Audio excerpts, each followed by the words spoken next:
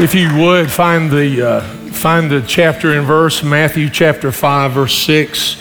Let me read this to you. It said, "Those who hunger and thirst for righteousness are blessed, for they will be filled," is the promise. Let's pray together. Father, help me to be a plain preacher, so plain that a child would understand me. Help me to be in tune to your Holy Spirit. Any word of knowledge you give to me to speak to a person or their situation, if you prompt me with it, I want to be obedient to speak to it. Lord, you look at all of us today, but you see me differently. I'm your teacher, your preacher, and on me, by you, is a strict judgment, a more strict judgment than anyone in this room can place on me. And I know that, and I accept my place in rightly dividing your word. So in the name of Jesus, I pray, his name that I preach. Amen. You can be seated. It's so good to see you today. Thanks for being here. I love preaching prep to following Lent, and we follow a Christian version of Lent. I didn't follow that as growing up in a traditional Southern Baptist church, never really even heard of it. And if you grow up in traditional Southern Baptist fashion, it's a life full of potlucks and you never mention fasting, right? That's for the Pentecostals, right? Isn't it? So not for the Southern Baptists. But I want to talk to you about Lent a little bit as we prep. Our season begins this Wednesday on Valentine's Day. And guys, I'm saying that to remind you as well. It's not only the beginning of our Lent season, but man, be ready for Wednesday, okay, when it comes to your loved one. As I approach this, I picked this verse 5, 6, and we're going to do a comparison here in a minute. But I want you to see that we hunger and thirst for righteousness. And let me make an emphasis here. It's his righteousness. I'll make a comparison to that in a minute. And those who hunger and thirst for righteousness are blessed, for they will be filled. And righteousness is just, I'm in the right standing with God. I've made peace with God. I let him search me to find anything that is not pleasing to him in my life. It becomes a constant part of the spiritual discipline. Lord, is there anything in me that is not pleasing to you? And a lot of you can say, I'll be afraid of that time. Don't be afraid of that time. Don't be afraid of those moments, because he is shaping you. And as he shapes you, he's going to be using you. So we hunger and thirst for his righteousness, and it says we're blessed. Who in here will turn down a blessed life, right? There's no one. It says they will be filled. It becomes with the promise that I'll explain to you in just a moment. Lent is just a word that means 40. As we venture into the Lent season, we're going to parallel and look at the 40 days that Jesus was in the wilderness in his sacrifice. This begins Wednesday, February 14th. It's going to go through the Saturday before Easter. And then it's 40 weekdays. You're looking at Monday through Saturday, okay? So you'll start Thursday of this week, and you're going to be looking at Monday through Saturday. Sunday is a day of celebration. You come off of your fast. It becomes a day to celebrate. We're going to celebrate the resurrection of Christ. This time together, Monday through Saturday, is a time of focus on his sacrifice. We're going to be looking for a personal search that I just referred to. Lord, find anything in me that's not pleasing to you. Reveal it to me. It's a time of personal renewal with us. It's going to be like you're going to be on a 40-day conference with the Lord, right? And then it's a time of personal revival within you. Asbury, as it had the revival on campus recently. In fact, if you study Asbury, there's probably 9 revivals that have broken out of Asbury over the years. And we know of one that is recent in our day and time. You have your own personal Asbury. So we look at this in such a way, and I try to be plain like I pray to be plain.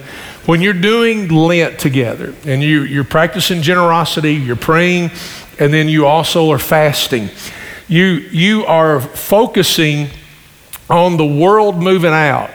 Because some of us, we live in such a routine, we don't know if we turn the coffee pot on or not. I don't know about you, but now that we're in our 60s, I'm like, Julie, did I take my pills? And it could be, she uses the Sunday, the S&S, Saturday through Sunday thing. I am refusing to use that thing. I've probably doubled up on my medicine more than I've needed to, but I'm refusing to use that calibration as a daily right now, but Julie does. And so we forget. We just get in a routine. We don't know. We've done stuff without even thinking. And when you do Lent and you practice the spiritual disciplines that we're going to give to you today, you're moving the world out and you're letting the Spirit and His kingdom in. Is what happens. It's a picture of springtime. It's a picture of newness bursting forth. It's a picture of resurrection to you, that a new you is being developed. It's a picture of growth. When we parallel with Jesus being in the desert and fasting those days, we see that the Spirit led him there. Don't think the enemy led him there, because the enemy didn't lead him and doesn't lead him. It is the Spirit that led him there and led him through. And I want to emphasize the Holy Spirit will do the same thing for you. He will lead you in this time of discipline, and He will not only lead you into it, He will lead you through it. So what do we do during Lent? Remember, it's the weekdays. Your fasting will be daily during the weekdays. Then and even on Saturday on the weekend. And there's prayer and devotion. You want to do that daily. You want to increase that. And there's generosity. You can look at generosity as being weekly. And a picture here would be try to bless 2 people during the week. Just be a blessing to them in some way. In a very logical way for you, if you're out there and your wheels are spinning, you don't know what to do, this could be a very simple, common sense way to maybe even do Lent for the very first time of your life. You may just want to fast 1 meal a day, Monday through Saturday. And from that meal, that hour or whatever time you have allotted, replace it with a time of prayer and replace it with a time of devotion. And you're going, what kind of devotion? Well, just find you a devotional book to go by. We have one on our app. You can go by that. It's called Our Daily Bread. There's very sufficient reading there, and even segments of that devotion that can go a little deeper if that's what you want to do. And then if you're fasting 1 meal, you're replacing that with prayer and devotion, and then you're saving the money from that 1 meal, say $10 or $12 or whatever it is that you're going to be saving. Well, you do that times 6, and there's a little bit of money there. Well, then take that money that you didn't spend for lunch and then use it to be generous to somebody else. If you want a simple little way to be able to do that, then you do that.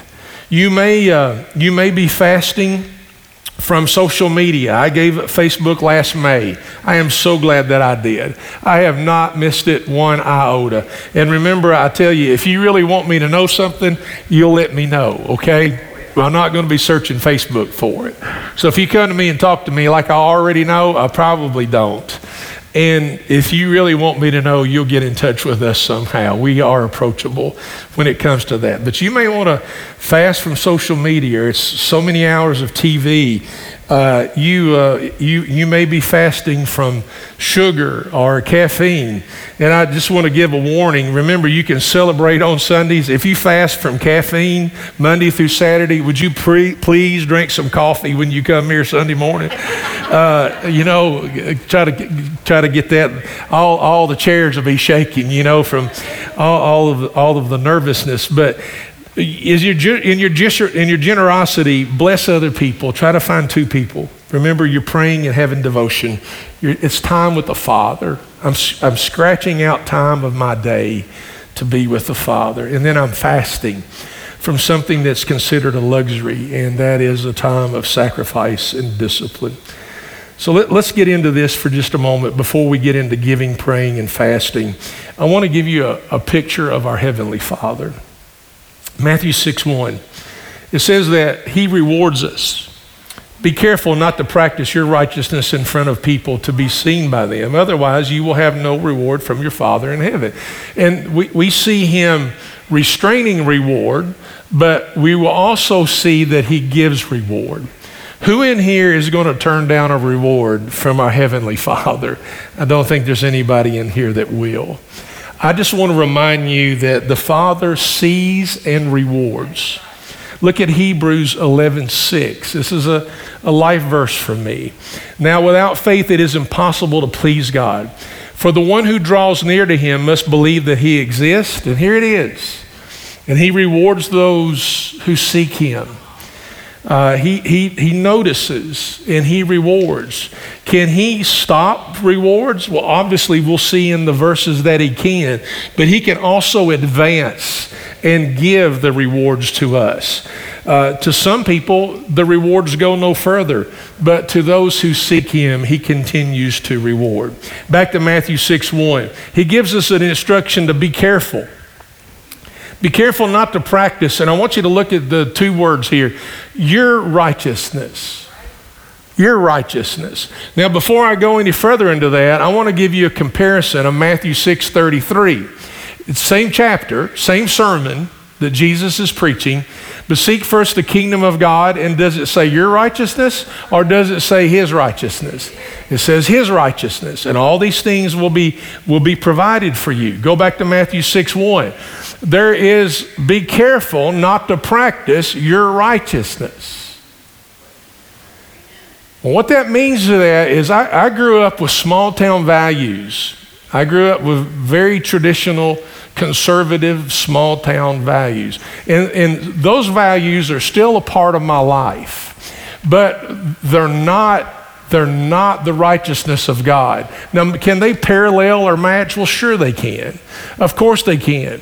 But if we're not careful, we will live in a culture and a society today that you will develop your own righteousness.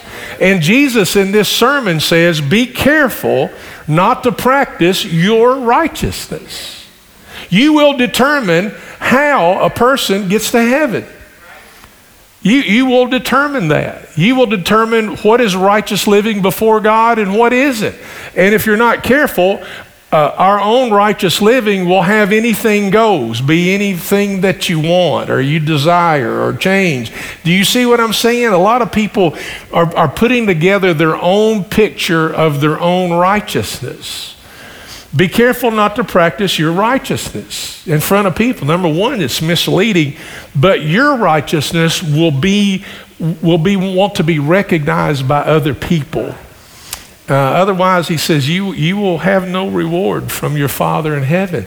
I have a heavenly Father that rewards those who seek him. That's the picture in my mind. But he's also a heavenly Father that doesn't reward those that don't. And we need to get to that picture. Even during Lent, Lord, am I living my picture of righteousness? Or am I looking at your picture of righteousness? What am I doing here? I was reading in one of Leon Morris's writings. He said, none of us can take a guilty or sinful soul and make it righteous. We can't do it. The only way we have righteousness as our life is through the work of Christ, the atoning, sacrificial work of Christ. That's it. He gives it to you or you don't have it. And the way he gives it to you is because of his work on the cross for all of us. And his work on the cross is what you and I surrender to. We surrender to that, and he takes our debt and replaces it with his righteousness. You and I can't earn righteousness. You can't have 100% attendance at a church and get righteousness. You can't be a member of a church and be baptized 15 million times and be righteous. We cannot make ourselves righteous.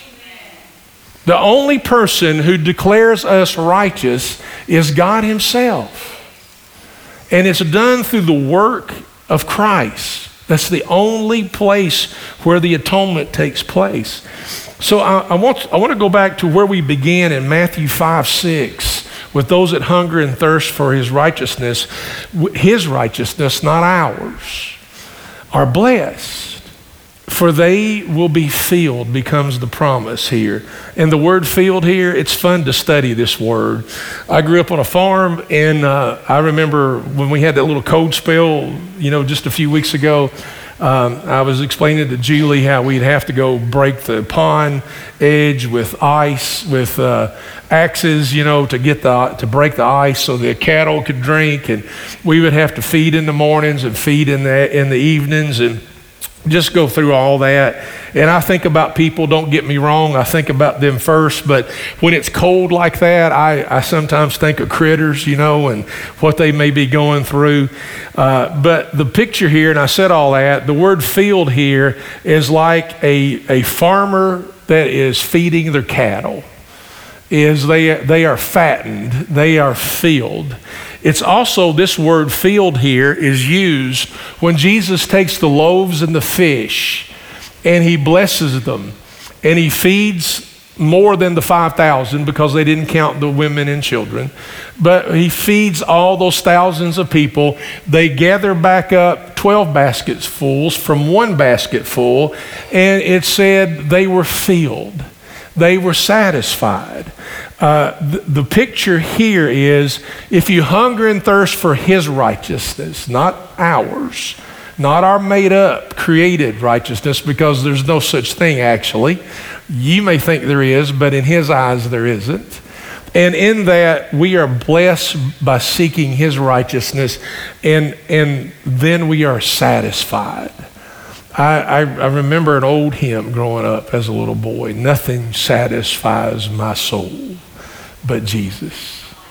Nothing satisfies me but him. The promise is that he will fill us and he will satisfy us. Let's get into what we'll be doing during Lent. Matthew 6, 2-4. We're talking about giving here. So whenever you give to the poor, don't sound a trumpet before you, as the hypocrites do in the synagogues and on the streets, to be applauded by people. I assure you, they've got the reward. Remember, he's stopping at the reward. But when you give to the poor, don't let your left hand know what your right hand is doing. Now, it's talking about normal life. Your brain and our eyes and our brain, we know what the left and the right hand are doing, which seems like it's a pretty normal process to let the left hand know what the right hand is doing. But he's saying you need to do it, and you practice your giving, do it in such a way that it's not a normal practice. That it's not letting people know what you do, it's letting that be between you and the Father. Verse 4, so that your giving may be in secret, and your Father who sees in secret, here it is, he will reward you. Verse 2 and 3 say, when you give, not if you give. I love to say that every year. We are expected as followers of Christ to be a giving people. It's when you give, not if you give. There's expectation here. Remember, it's between you and the Father. It's an intimate time there. Look at Matthew 6:19-21. Same sermon, same chapter, but he's handling possessions and things. Don't collect for yourselves treasures on earth where moth and rust destroy and where thieves break in and steal. But collect for yourselves treasures in heaven, where neither moth nor rust destroys, and where thieves don't break in and steal. For where your treasure is, there is where your heart is going to be. There's a right perspective on things. Let me say it in a plain way. It's okay to have things, just don't let things have you. Don't let it be that way. Remember, Jesus knows the Father. And he knows him well, and he knows that he rewards. And when we give, we most resemble and look like our Heavenly Father. So go bless other people.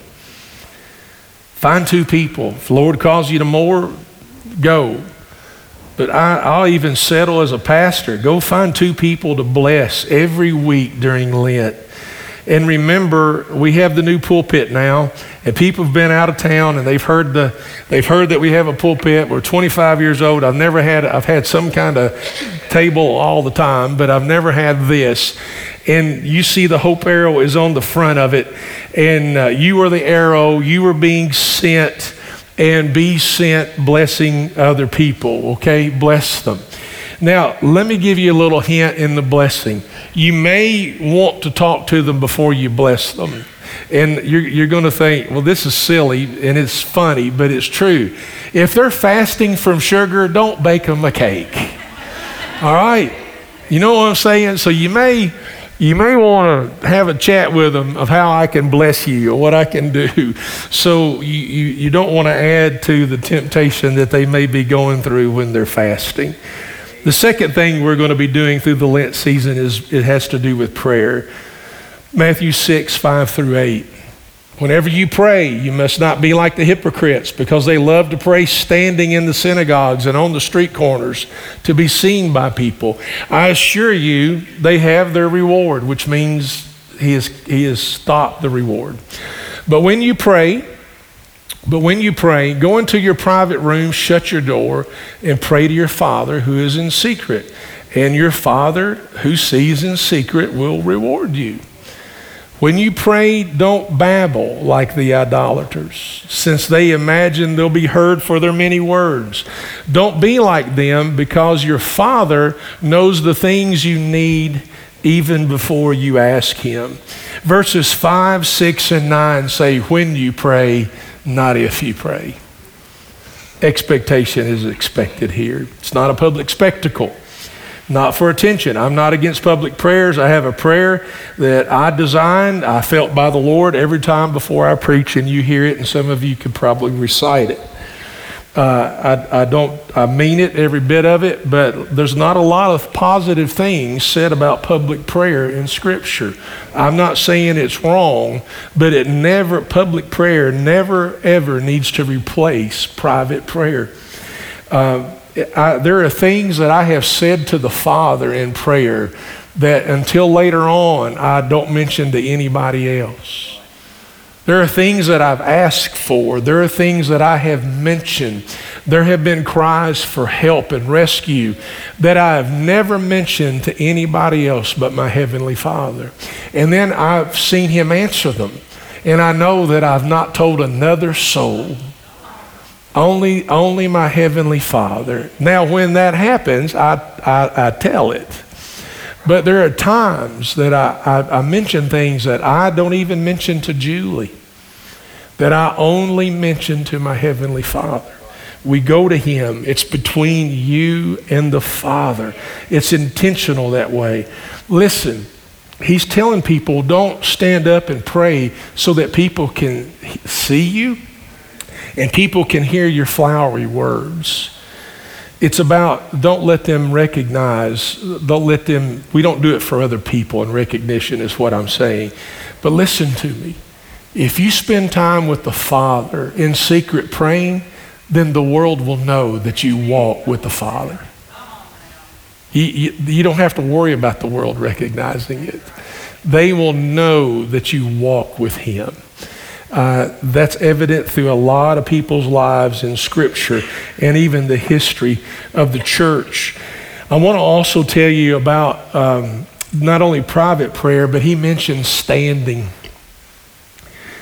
I want to talk to you about when you pray during this Lent season, maybe change your posture. I'm not going to ask you if you do. That's between you and the Father. But he talked about standing like those. I grew up in the old church, guys, and I can remember when it came time to pray in the church, that they came out in the aisles and knelt at the end of the pews. I remember, I'm that old, okay? I remember that. I can remember men in their suits kneeling. I'm talking about in this, like a service like this. Then when it came time to prayer, they would get on their knees and turn around and put their elbows in a pew. And I'm not telling you to do that. I'm leaving that up to you. But my point is, think about changing your posture when you pray. Yeah, the old floor is not good on my old knees. I can get down, but getting up becomes a whole nother issue. But in that, you may just want to bow when you worship and pray. You may just want to bow and not wordy or not being impressed in any way. And it said in here, Jesus said in his sermon, as he was teaching on prayer, that the Father already knows what you need before you ask it. And then you and I are going to ask a very logical question. Well, why do I need to ask it? Well, because it shows that you're in rhythm with the Father. When you know what you need to ask for from the Father, and he already knows that you're going to ask it, do you not see the beautiful rhythm of that relationship? Do you not see that? I mean, it should be in such a way, you've got friends and family members that when you say something, they finish it. That happened with Jesse, our drummer, this morning. He and I were talking, and I was getting ready to say something, and he just finished my sentence. You know, and we should be in a rhythm with the Father that what we're asking for, he already knows, because what he already knows may have been put in our spirit to ask for it. Do you understand how that works? It just shows this beautiful union between you and the Father. And remember, the Father who sees you in secret will reward you. Remember that. And Jesus knows the Father, and he knows that he rewards. As you practice Lent, I'm going to give you something from this sermon to do, especially in the praying part. I want you to look at Matthew 6:12, which is a section of the Lord's Prayer, the model prayer, which is listed in this chapter. And forgive us our debts, as we also have forgiven our debtors. I want you to look at verses 14 and 15. For if you forgive people their wrongdoing, your heavenly Father will forgive you as well. But if you don't forgive people, your Father will not forgive your wrongdoing. Now, when I got to this part this morning, it got really quiet. But during Lent, are there people you need to forgive? Now, I want you to listen to me. People who have sabotaged your life. You're in the corporate world, they tried to get your position, or they tried to get you demoted, or they tried to sabotage you in business. I'm a preacher. Do you think everything, I told you, God made preachers so you can get mad at us, right? I mean, in 30 years, there's been people out. Do you know what I'm saying? I mean, it just happens. And so forgive people. During this Lent, you hear how quiet it's getting? You forgive people. And listen, when you forgive people, you're going, well, what about justice? Well, he's a just God. There are some things I just have to turn over to his justice. And I've got to let that happen. He says, vengeance is his, not ours. It's land you and I don't need to be trespassing on. We leave that up to him. But also, as you're praying, ask the Lord to forgive you. What have I done? What have I done? Ask for a cleansing, a renewal. Lord, is there anything that's not pleasing to you in my life? Then reveal it to me. And incorporate this. This is in the sermon. This is in the same chapter of the sermon that he's preaching. So incorporate forgiveness while you're at it. Lastly, Matthew 6:16 through 18, we deal with fasting. As we read the verses to you, whenever you fast, don't be sad-faced like the hypocrites. And they would take ash and they would throw the charcoal and all on their face and make them look real chalky, you know. Whenever you fast, don't be sad-faced like the hypocrites, for they make their faces unattractive so that their fasting is obvious to people. I assure you, they have their reward. But when you fast, put oil on your head and wash your face and get those little ashes off so that you don't show your fasting to people, but to your Father who is in secret. And your Father who sees in secret, he will be able to reward you. Remember, verse 16 and 17 says, when you fast, not if you fast. There's expectation here. And I promise you, if you really fast and work on the discipline, you're going to pray. You understand? When you haven't had coffee for 6 days, you're going to pray. You're going to get into a part where the discipline of what you're fasting from is such a routine in your life that you and your body are missing it. And it's going to take strength from the Lord to be able to go through those temptations. I promise you, if you fast, you're going to pray. Remember, it's between you and the Father. It's not for the recognition of people. And the Father who sees you in secret will reward you. And Jesus knows that the Father, he knows him well, and he knows that he rewards. When we were talking earlier, and I used the verse that the eyes of the Lord are looking to and fro over all the earth to find a heart that's loyal to him. That's 2 Chronicles 16:9. I want you to know in the story of Job that Satan came into the presence of God, and he was asking for somebody to get him to curse God. And they're talking about Job. And if you know, the conversation went on in the presence of God, like, what have you been doing? And Satan said, I've been walking to and fro over the earth. And I just want you to know, Scripture repeats that all the way through. The enemy is walking around not finding loyal hearts to the Lord, but he's trying to find anybody he can devour. He walks around like a roaring lion to see who he can consume. And folks, little by little, the enemy has so brought the world into our Christian lives that sometimes we don't know the difference. Amen.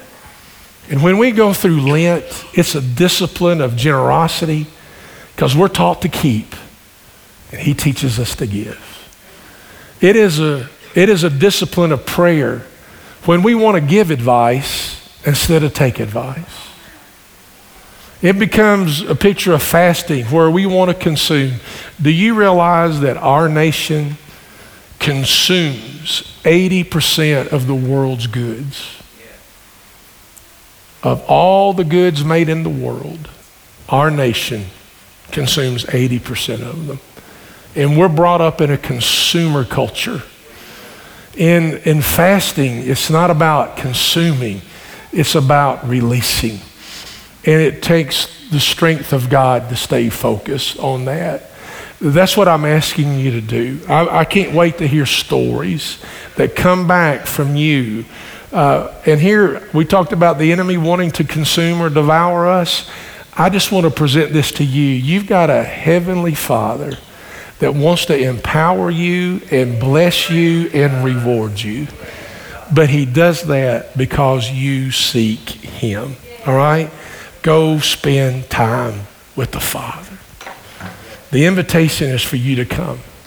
You may want to commit to this season of spiritual discipline, of generosity and praying and fasting.